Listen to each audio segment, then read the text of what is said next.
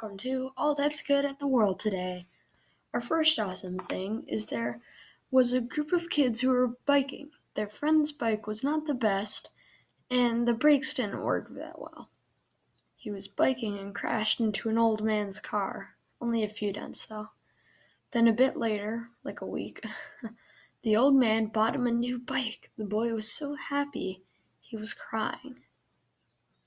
Wow, isn't that great? I can relate. I used to have a bike that the brakes weren't the best on, and I'd have to squeeze them as hard as I can all the way into the handlebars to get like a little bit of braking out. But luckily, I have a new bike now. And for our second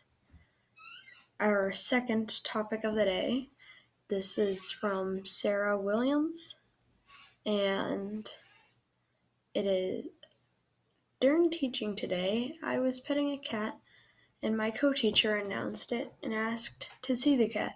Then no fewer than 60% of the students reached down and pulled their cats up into view of the cameras, and suddenly my Zoom squares were all cats, and everything was perfect.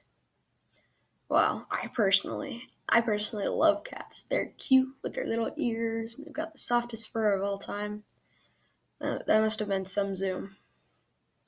Well, alrighty, that's going to be it for today. Thanks for listening. Have a great day. Goodbye.